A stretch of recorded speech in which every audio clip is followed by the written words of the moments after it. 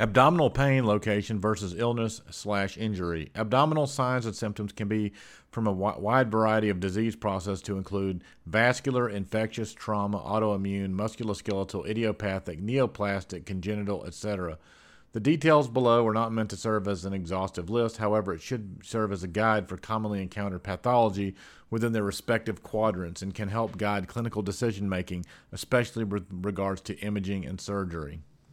Right upper quadrant pain, RUQ pain, commonly due to gastric reflux, gallbladder disease, hepatitis, peptic ulcer disease, pancreatitis, pyelonephritis, kidney stone, and retrocecal appendicitis or bowel obstructions.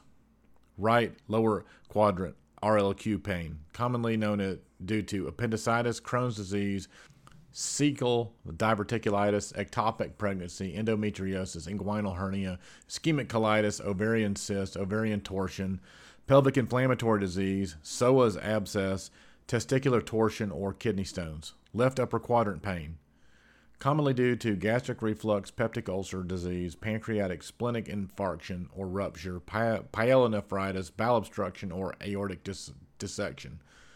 Left lower quadrant pain, LLQ, commonly due to diverticulitis, kidney stones, pyelonephritis, ectopic pregnancy, inflammatory bowel disease, inguinal hernia, ovarian cysts, ovarian torsion, pelvic inflammatory disease, psoas abscess, testicular torsion, abdominal aortic aneurysm, irritable bowel syndrome, or small bowel obstructions. Hernias and eviscerations. A hernia, which is a protrusion of abdominal contents through an opening, can cause pain, incarceration, and potential strangulation. Two types of inguinal hernias exist, direct and indirect. A herniation of abdominal contents outside of the body are referred to as an evisceration.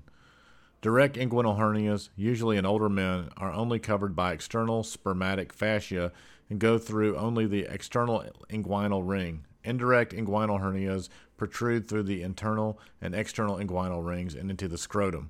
They are covered by all three spermatic fascial layers, internal, cremasteric, and external.